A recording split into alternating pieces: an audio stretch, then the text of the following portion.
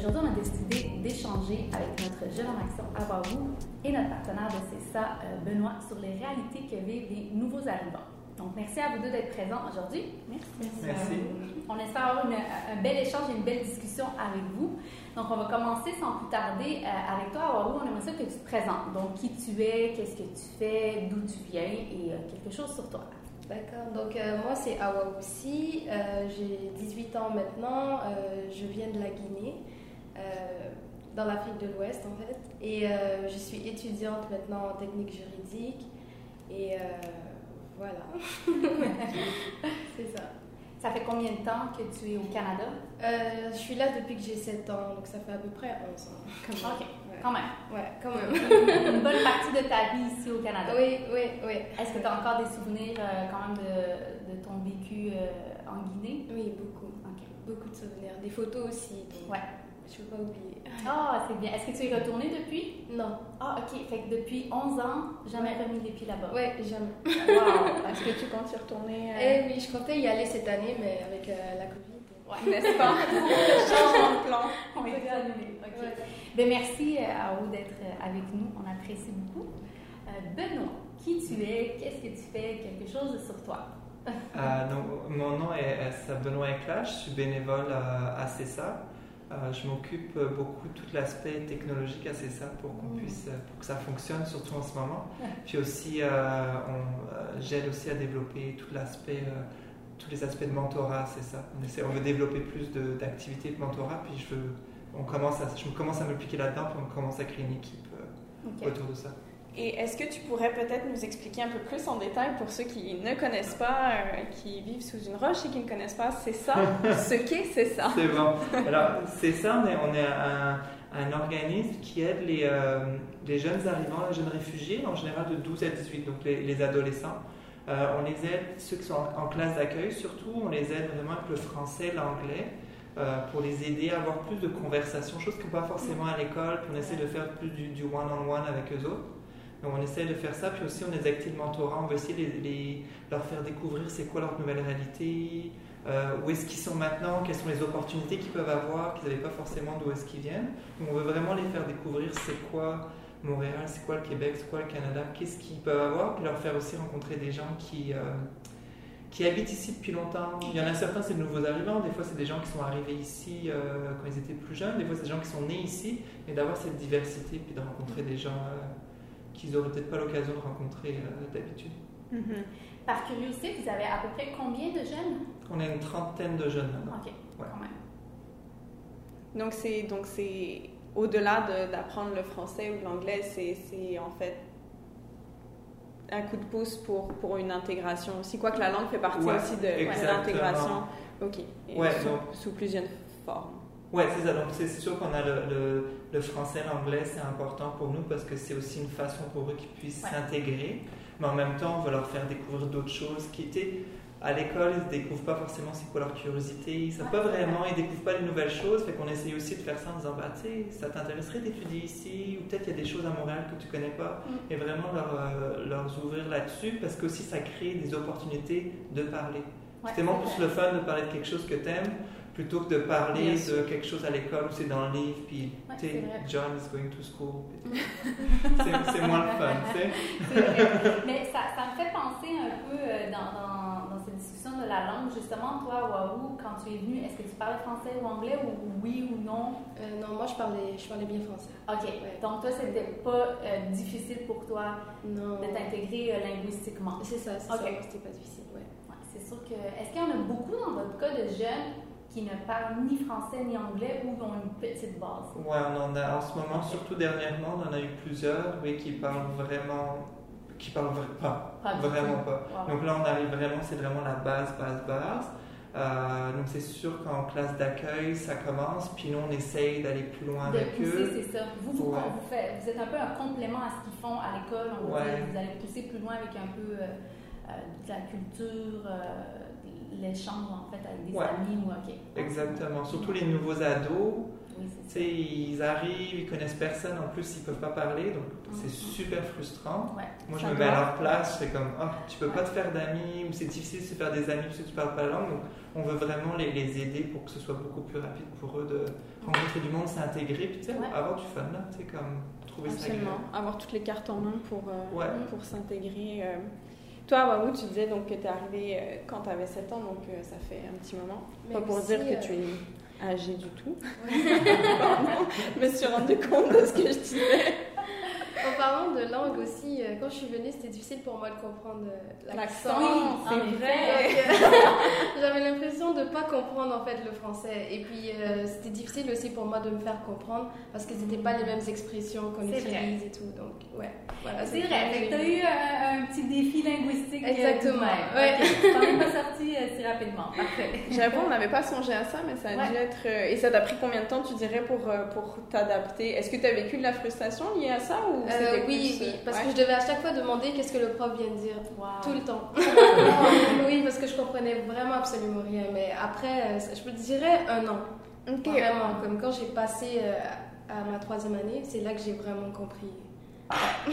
Mais je trouve ça intéressant parce que souvent, on pense, parce que la personne parle en français, c'est correct, mais non, justement, il y a quand même l'accent, la rapidité. Souvent, moi, j'ai des cousines françaises qui, quand je parle, ils trouvent que je parle vite ou que je dis des mots étranges, malgré qu'on a quand même la même base.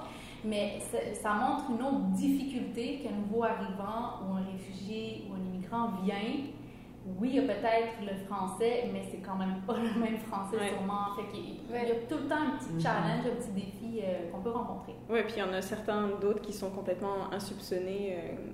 Oui, exactement. En effet, oui. Mais ça nous amène bien à nos prochaines questions. Absolument, parce qu'on en avait préparé quelques-unes quand même. Ne croyez pas qu'on n'est pas préparé. Mais à Waouh, en fait, on serait intéressé de savoir justement en tant que... comme on disait, tu es arrivée à 7 ans, donc tu étais quand même assez jeune. Mais est-ce que, au-delà de l'accent, il y a eu d'autres challenges au niveau de l'intégration, soit quand tu étais enfant ou adolescente, au quotidien? Ouais, moi je dirais plus au niveau des amis, parce que quand on est jeune, on a envie de se faire des amis. Donc quand tu es nouvelle arrivant et que tu n'as pas fait tout ton maternelle, etc., avec les mêmes personnes, donc c'était quand même assez difficile. On me voyait toujours différente. Genre j'avais toujours, c'est la nouvelle. Donc j'étais toujours je me sentais comme ça, donc forcément je me rassemble avec des personnes qui sont aussi nouvelles arrivantes. Et là on devient pognés ensemble. Et puis c'est ça, donc on découvre ensemble ce nouveau monde en fait. Donc oui, je dirais que c'était plutôt l'intégration, comme ça s'est fait difficilement et que les autres puissent comprendre qu'on est aussi jeunes. C'était vraiment ça en fait. Est-ce que toi tu es arrivée directement à Montréal? Oui. Est-ce que tu étais dans une école, on va dire, qui était qui avait moins de jeunes de différents quartiers, de différents backgrounds? C'était une école multiculturelle ou non? C'était une école avec des gens de plein d'origines? Je dirais que le quartier est multiculturel, mais pas dans ma classe, non. C'est ça. Vraiment pas. Non. Je pense que ça c'est... OK. Ouais. C'est là que c'était la différence dans le fond. Exactement. La nouvelle, déjà, peu importe qu'on est nouvelle ou nouveau, on se le fait dire. Ouais. Mais là, c'est ça. OK. Donc, c'est vrai que peut-être dans un contexte où moi, je me rappelle quand moi, je viens de Québec et j'étais dans une école primaire où j'étais la seule musulmane, on va dire. Ma mère, c'était la seule voilée. C'était la curiosité. Je suis née à Québec, j'ai grandi à Québec, mais... on pouvait par moments sentir que j'étais, c'est ça, la différente. La différente, mais c'est ça parce que c'était une école, toi tu viens de Québec, je ne sais pas si tu connais Anne-Hébert, mais c'est une école très québécoise. Mais Québec, c'est très québécois aussi, on va se très petit migrant. Mais ok, fait que toi, c'est vraiment dans ton milieu de classe, tu as ressenti un peu, malgré que tu es venue quand même jeune, à 7 ans, c'est pas... Donc peut-être considérée comme étant la nouvelle alors que... Peut-être tu te considérais plus nouvelle? Non, c'est ça. Get with the program. Je suis plus nouvelle. Les autres qui nous donnent les étiquettes. Oui, non, c'est vrai. On se donne pas, c'est ça, on subit les étiquettes des autres et on se particulièrement ça. C'est ça. Donc là, tu te retrouvais avec les gens un peu qui venaient aussi de d'autres pays, d'autres horizons. Exactement. Puis est-ce que ça a peut-être facilité ton intégration? Oui, beaucoup. Parce qu'on pouvait avoir des discussions qui étaient quand même assez communes, genre. Exact. Les mêmes réalités un peu que vous. C'est ça, ouais. Okay. Est-ce que, pour continuer un peu dans ça, pour un peu gratter, si je peux dire, est-ce que ton adolescence, malgré que là, ça fait quelques années que tu es ici à Montréal, est-ce que ton adolescence t'a ressenti, surtout tout à l'heure, tu m'expliquais une situation par rapport à ta citoyenneté canadienne, est-ce que tu as ressenti des embûches ou des certaines difficultés, mais vraiment à l'adolescence? Okay. Ben, tu es encore adolescente, là. On essaye de vieillir dans ce podcast-là, mais non, je rigole. Je dirais plus... moi, c'était quand j'étais... Comme du fait que j'étais venue réfugiée, donc forcément, j'avais beaucoup de rendez-vous avec la cour. Donc, je dirais vraiment que c'était vraiment ça. Il y avait des choses que je ne pouvais pas avoir accès parce qu'à ce moment-là, je n'avais pas encore mes papiers ou quoi que ce soit, ou j'avais des rendez-vous avec... puis, je ne pouvais pas être à certaines sorties. Donc, je dirais que... Carrément, oui, des sorties scolaires? Oui, wow. Oui. Donc, ça, je dirais que ça m'a beaucoup frustrée. Donc, je me sentais tout le temps... encore différent. Ouais, différent. Oui, encore. Oui, donc je dirais vraiment que c'est ce côté-là. Sinon, à part ça, non. J'irais plus. Non. Comme une adolescente normale qui vit sa crise ou pas crise d'adolescence. Tu nous parlais de ta crise d'adolescence. Ça s'est bien passé. J'étais impliquée, puis je pense que c'est ce qui m'a fait en sorte que j'ai pas sauté le train. Ok, ben c'est intéressant que tu t'es oui à certains moments côté plus administratif mais c'est intéressant parce que je pense qu'il y en a plein qui doivent pas le savoir que justement il y a des obligations qui découlent de ce statut. Oui. Quand tu arrives, c'est pas juste tu arrives au Canada, voici bienvenue un papier, c'est que c'est un processus, ça s'inscrit dans le temps. Exactement. Et ça peut être un obstacle parfois à une intégration, ou en tout cas... j'ai une petite question de curiosité. Est-ce que c'est ça qui te donne envie d'aller en droit? J'ai eu la même question. C'est quand j'avais l'expérience, des fois, Non, mais vraiment, je pense que c'est avec la quarantaine. Ok. C'est vraiment récent, en fait, que j'ai décidé d'aller dans cette branche. Ok. C'est vraiment, avec tout ce qui s'est passé, comme les inégalités et tout. Wow. Donc ça m'a juste... je me disais, bon, ben, je peux faire quelque chose. Mieux étudier dans ça pour savoir, en fait, dans quelle société dans laquelle je vis, pour ensuite pouvoir mettre du changement. Je sais pas. On te souhaite bon courage sur cette voie. Merci. Je suis sûre que tu vas faire de beaux changements. Merci. Mais oui. Mais tu as déjà commencé. Oui. Avec ton projet Jeunes en Action. Puis c'est pour ça qu'on t'invitait aussi aujourd'hui. Oui, non, c'est bon. Mes yeux de poisson noir, qu'est-ce qu'on fait? Maintenant, oui, mais plus la question, là, on la retourne vers toi, Benoît. En fait, c'est quoi justement les enjeux que C'est ça en tant qu'organisme a pu rencontrer, mais aussi ce que vos jeunes rencontrent ou ont rencontré? Est-ce que ça fait un peu écho à ce que vous disait? Oui, ça fait beaucoup écho. C'est sûr que nous, on a aussi la langue plus. Oui, c'est vrai. Donc, c'est beaucoup d'étudiants, c'est ça, que leur français, leur anglais est vraiment de base. Il y en a certains, c'est plus avancé. Donc, c'est vraiment ça. Puis c'est ça, comme rencontrer du monde. T'es nouveau. Puis, tu sais, quand t'arrives plus jeune, c'est peut-être plus facile. Quand t'as 18, quand t'as 12, 14, 16 ans, des fois, t'es comme... Tu quittes tous tes amis que tu connaissais, donc c'est beaucoup plus difficile. Donc c'est ça aussi, ce serait les plus gros. Puis juste avoir vouloir être juste normal, avoir une adolescence normale, juste être là, profiter, regarder la TV, manger du popcorn. C'est vrai, mais des choses aussi simples. Moi, c'est quelque chose que on m'a souvent dit, que ce soit par des réfugiés, des nouveaux arrivants, mais vraiment le côté social. Puis je pense que c'est ça un peu, vous essayez de combler avec, le mentorat linguistique, mais pousser un peu plus loin pour ouvrir ses portes socialement, pour que les jeunes puissent se rencontrer. Mais je pense que c'est ce qui revient le plus pour les adolescents, parce que même à la base, en tant qu'adolescent, on veut des amis, on veut être entouré, on veut avoir des activités sociales. Mais là, quand on n'a pas la langue, c'est un nouveau pays, c'est un nouveau système, c'est pas les mêmes relations amicales, c'est pas les mêmes. Des fois, dans certains pays, la fraternité, elle est à un autre niveau. Dans un autre pays, c'est vite fait, bien fait. Mais ok, c'est intéressant, vous poussez plus loin. Ouais, puis tu sais, on peut le voir en ce moment avec la COVID. Oui. Tu sais, même nous, on trouve ça difficile. Ouais. Alors que tu sais, on connaît du monde depuis longtemps. Alors, c'est comme si on se remet à leur place. C'est comme nous, on a la COVID qui nous a empêchés de voir du monde. Là, on se met à leur place que ça, c'est ce qui leur arrive quand ils arrivent ici. Mais justement, parenthèse, la COVID, quel rôle elle a joué justement? Est-ce que vous avez eu des jeunes qui vous ont fait état de comment ils se sentaient ou ça a été quoi un peu les répercussions?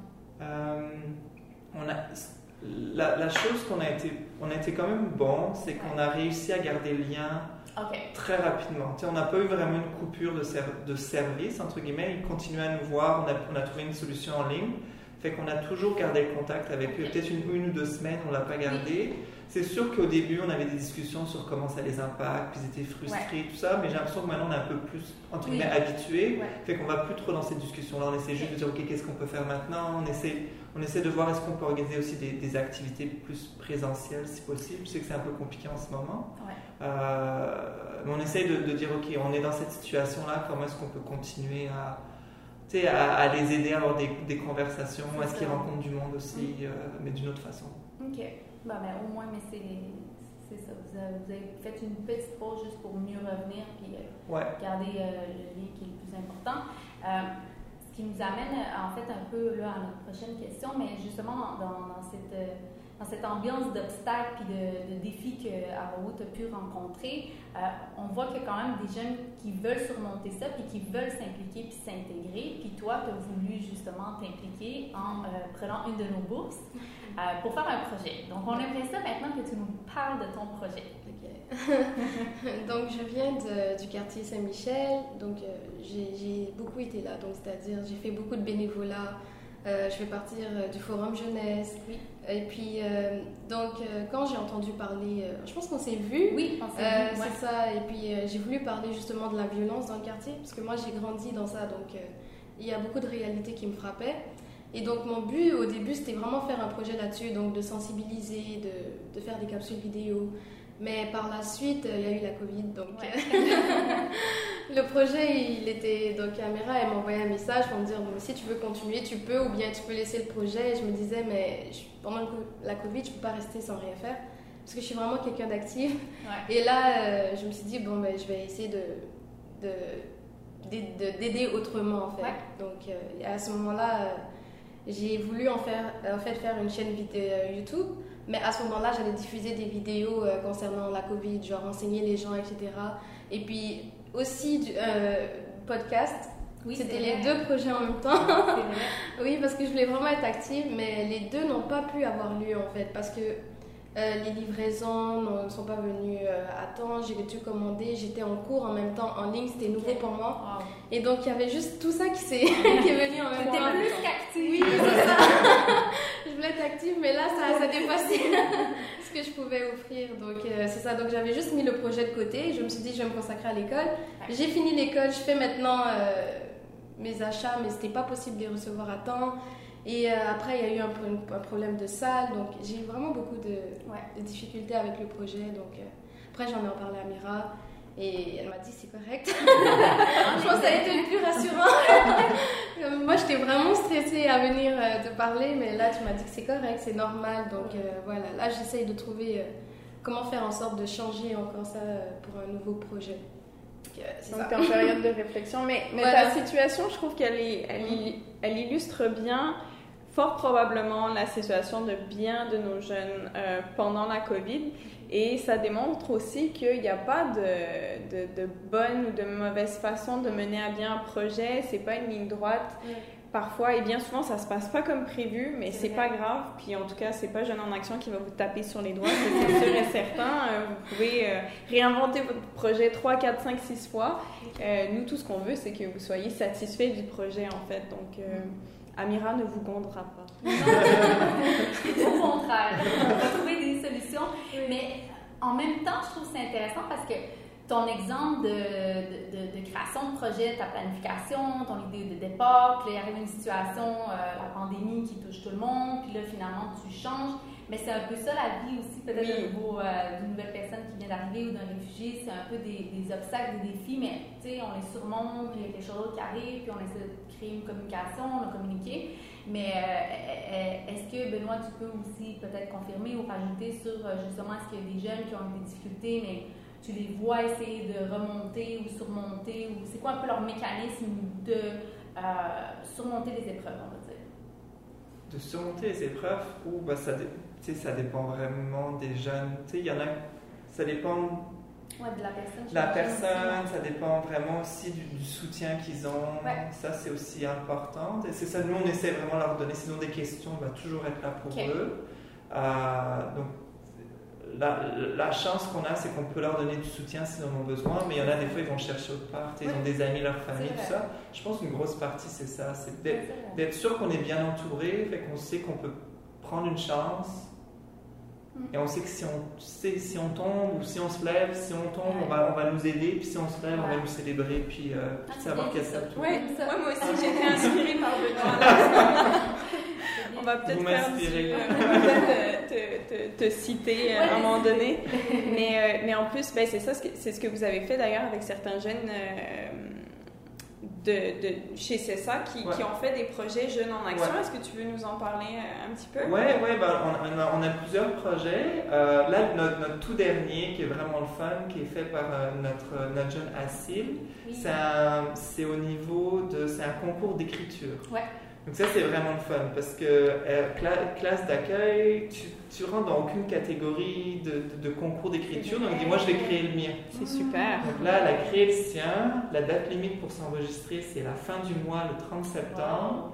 Et les soumissions, je crois, c'est fin octobre. Et là, donc, elle a créé quelque chose pour les gens, pour les jeunes qui sont en classe d'accueil, qui viennent de sortir de classe d'accueil. Okay. Donc c'est vraiment fun. Elle dit, moi je veux un concours, j'aime ça créer, j'aime ça la littérature. Donc elle a lancé ce projet-là. Ça, c'est un super beau projet. Un autre qu'on a eu en début d'année, c'était un tournoi de soccer féminin. Ça, c'était fun aussi, parce qu'on s'est rendu compte, il y a une de nos jeunes qui était intéressée, elle nous en a parlé. Puis là, finalement, on a commencé à parler à toutes les filles. Puis là, elles étaient toutes comme trippées. Ah ouais, wow! On l'a arrêté juste leur dire, puis on ne le savait pas. Fait que là, c'était trippant d'un seul coup. On a toutes nos filles, elles ont toutes participé. Wow! J'ai vu des photos. J'ai été témoin, j'ai vu des photos. Donc, OK, fait que ça a été une petite idée. Puis là, finalement, ça a embarqué tout le monde dans le bateau. Exactement. Puis sur nous, il y avait vraiment besoin. Parce que souvent, c'est les gars qui font du soccer. Puis les filles sont sur le côté, elles font le cheerleader. Oui. Là, c'était l'inverse. C'était les gars, on dit qu'est-ce qu'on fait avec les gars? Vous allez faire le cheerleader, vous allez vendre la limonade. Puis... Wow, ok. Fait que ça a été un succès, ce projet. Ouais, c'était vraiment un succès. Tout le monde a vraiment aimé. Il y avait 5 ou 6 équipes d'autres organismes aussi. Wow. Donc ça fait rencontrer les jeunes avec d'autres personnes. C'était avec le sport aussi, c'est une belle façon de rassembler. Exactement. Ouais. Ah, c'est le fun. Fait que c'est le fun de voir aussi que vous encouragez vos jeunes à faire des projets à l'extérieur de CESA, en fait, de participer à d'autres programmes, d'échanger, que ce soit nos bourses ou que ce soit avec d'autres organismes. Vous ouvrez vraiment, j'ai l'impression, des portes que peut-être ces jeunes-là ne trouveraient pas justement à l'école. En fait, je ne pense pas qu'ils retrouveraient à l'école. C'est assez un cadre éducation et les sorties scolaires, parascolaires, mais Ouais, ce qu'on essaye d'amener, c'était le soutien qu'ils ont besoin. Ils le font, c'est leur projet, mais souvent, ils ont des questions, ils ne savent pas, il faut qu'ils fassent un budget, ils n'en ont jamais fait. On a tous été là. Moi, faire un budget, je ne savais pas faire ça. C'est juste être là pour donner des ressources, puis les aider à avancer dans leur projet. Et c'est ça, ils n'ont pas forcément ça à l'école, les gens n'ont pas forcément le temps. Donc, on essaye d'être là pour ça. C'est quelque chose qu'on veut aussi développer un peu plus, pour leur donner l'opportunité. Génial. Oui, j'ai perdu le fil, excusez. Un grand classique. Mais dans la conversation. Mais dans le même ordre d'idée. De manière plus générale, je dirais, puis c'est vraiment une question très, très, très vague, mais peut-être en termes d'intégration pour un jeune ado qui débarque à Montréal et qui parle peut-être un peu français ou un peu anglais, quels seraient vos conseils pour une intégration la plus facile possible. Puis on en a discuté, c'est très personnel au final parce que aussi il y a des contextes derrière cette arrivée qui sont très très différents et qui vont influencer cette intégration. Mais peut-être, je sais pas, avoir quelque chose qui a marché pour toi quand tu avais 7 ans ou tu sais, avec du recul, tu dis ah tiens moi j'aurais aimé avoir accès à ça quand je suis arrivée. Ok, mais moi je dirais plutôt c'est vraiment le fait de ne pas être gêné. Comme souvent, je trouve quand on arrive, on se renferme aussi. Ouais. Et c'est parce qu'on vient, c'est trop nouveau. Donc vraiment, et aussi de pas... comme moi, ce que j'ai fait, c'était vraiment essayer de me mettre avec des gens que je pensais que c'est la même situation que moi, c'est bien normal. Mais aussi de se mettre avec des personnes que tu ne connais pas. Parce que ça va faire en sorte que tu apprends leur culture, et ils apprennent aussi de toi. Oui, donc c'est important. Et je dirais vraiment que ça serait bien aussi si les profs pouvaient aussi mettre l'accent dessus. Parce que c'est dur pour un étudiant, mais comme par exemple organiser des journées culturelles, genre dire, ou bien nous présenter dès le début. Je pense que là, ça va déjà un peu enlever cette pression et tout entre jeunes après. Donc moi, je dirais vraiment c'est ça, de ne pas être gêné, de se dire que on est maintenant là, il faut l'accepter aussi. Ouais. Parce que ça aussi, c'est difficile. Et donc, de s'ouvrir vraiment et d'aimer où on est, puis voilà, de positiver. Voilà, toujours. Voilà, c'est ça. Puis en même temps, ça doit pas être évident justement parce que je pense que c'est plus un mécanisme de défense peut-être qu'autre chose. Ça, quand tu connais personne, que c'est un environnement que tu maîtrises pas non plus. C'est ça. Mais de faire un petit effort entre énormes guillemets évidemment pour s'ouvrir. Pour toi, Benoît, en fait, ça serait quoi un peu les moyens, un peu dans la même ordre d'idée, mais les moyens que tu utilises, c'est ça pour justement motiver les jeunes à être engagés? Et faciliter leur intégration. On en a beaucoup parlé, mais vous avez peut-être des moyens un peu plus... les bons coups. Ce qu'on fait surtout, c'est surtout au début, on apprend à les connaître. Et on apprend à connaître ce qu'ils aiment faire. Moi, je me souviens, une jeune avec qui je rencontrais les samedis matins, je découvrais, elle adorait la mode. Donc, on a parlé de ça, on a regardé des trucs, on parlait autour de ça, puis d'un seul coup, ses yeux, comme il y avait des petites papilles, c'est comme des étoiles, c'est vraiment le fun. Fait que c'est vraiment aller chercher ce qui les motive. On est tous comme ça, ça nous motive, on veut apprendre, puis on veut en savoir plus. Donc, on essaie vraiment de faire ça. Et puis aussi d'avoir plus des relations avec la même personne. Comme ça, ils commencent à créer une relation, ils ont envie de revenir. Les gens commencent à connaître c'est quoi leur passion. Fait que ça permet aussi de les motiver à revenir, puis aussi à s'améliorer rapidement parce qu'ils veulent avoir plus de conversations avec nous. Puis aussi, je trouve que c'est un peu, je ne peux pas dire service, mais c'est ça que vous offrez, mais personnalisé. C'est vraiment qui tu es, qu'est-ce que je peux faire pour t'aider. Oui, il va avoir la langue, mais il va avoir aussi toi en tant que personne et individu. Qu'est-ce que tu aimes, quel genre de personne tu es. Tu es une personne qui veut s'engager, parfait. Tu n'es pas à l'aise à t'engager, parfait. Fait que je trouve ça le fun que vous donnez ces outils, ces opportunités-là, puis vraiment créer le lien, parce que ça, c'est du mentorat one-on-one, hein? C'est vraiment personnalisé. Là, on n'est pas dans une classe, puis comme... Non. Puis c'est toujours, est-ce qu'ils sont toujours avec le même mentor ou ça dépend? On essaye. Alors, quand c'était en présentiel, moins. Mais maintenant que c'est en ligne, beaucoup plus. Parce que c'est plus facile, même si les jeunes ont juste 1 heure, ils peuvent venir puis faire du tutorat, qu'avant, fallait aller dans le coin de Concordia, les gens habitent loin, des fois c'est plus difficile pour eux. Fait que là, on arrive à avoir une plus grande continuité qu'on avait avant. Puis ce qui est le fun, c'est qu'aussi, vu qu'on a une diversité, on essaie vraiment de trouver un tuteur avec qui ça clique pour l'étudiant. Donc, des fois, il y a des matchs qui ne fonctionnent pas, on change, c'est normal. Dans la vie, il y a des gens qui s'entendent plus que d'autres. Et donc là aussi, on essaye de faire ça. Donc comme ça, ils ont envie de revenir, puis il y a une connexion, puis ils commencent à devenir amis, puis avoir une relation plus proche. C'est vrai. Mais ça conclut bien, je trouve, un peu sur autant Waouh, ce que tu disais de foncer, de ne pas être gêné. C'est sûr que c'est pas évident pour tout le monde. Je pense que c'est beaucoup un trait de caractère parce qu'il y a des gens, même toute leur vie, vont être gênés, parler en public ou se faire des amis, puis c'est correct. Mais je pense que tu as mentionné un bon point par rapport à ce qu'il y ait plus de soutien à l'école. Parce que c'est vrai que, moi je me rappelle dans le temps, il y avait la classe d'accueil, mais on dirait qu'on n'avait jamais accès à cette classe d'accueil. C'était la classe d'accueil avec nous dans cette période-là, c'était beaucoup... il les jeunes réfugiés de l'ex-Yougoslavie. Donc, tu sais, ça parlait pas français du tout, ni anglais. Mais tu sais, c'était la classe d'accueil de loin. Moi, ma meilleure amie, elle venait de cette classe d'accueil, une serre, mais... Une amitié impossible. Oui, exactement, de loin. Puis finalement, c'est beaucoup dans la cour d'école, en fait, quand il n'y a pas vraiment d'éducateurs et que tout le monde se mélange avec tout le monde. Mais c'est vrai que je pense qu'au niveau des enseignants, même au niveau de la direction, d'avoir peut-être plus de partage entre un peu tout le monde, de connaissances, d'éduquer un peu, de savoir OK, où tu viens d'où, puis c'est quoi ton vécu, ton pays, tes souvenirs, puis d'avoir cet échange que pas c'est la nouvelle qui vient d'un pays très loin, que des fois, surtout quand on est jeune, à Guinée, on ne peut pas vraiment le savoir. Puis pour vous, j'aime bien votre travail que vous faites de créer une relation avec le jeune, que je trouve primordial en fait. Vraiment, c'est un lien de confiance que vous créez en fait. Oui, exactement.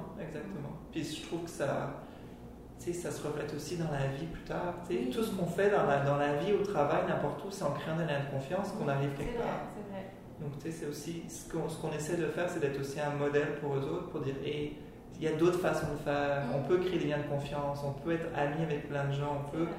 pour les amener plus loin, puis leur dire la vie c'est le fun, puis il y a des choses à aller. C'est positif, ça me fait. Pour finir, on aimerait ça, si vous voulez, mais on aimerait ça savoir où on peut vous suivre, si vous avez, c'est ça, des réseaux sociaux ou quelque chose, un site internet. Puis à Waouh aussi, si tu veux partager quelque chose. Donc à Waouh, je sais pas, est-ce qu'on peut te suivre quelque part où en apprendre un peu plus sur toi et ton... moi, j'ai Instagram. Tu peux le partager si tu veux. C'est ma génération, oui. Donc, si tu veux le partager, là, en toute...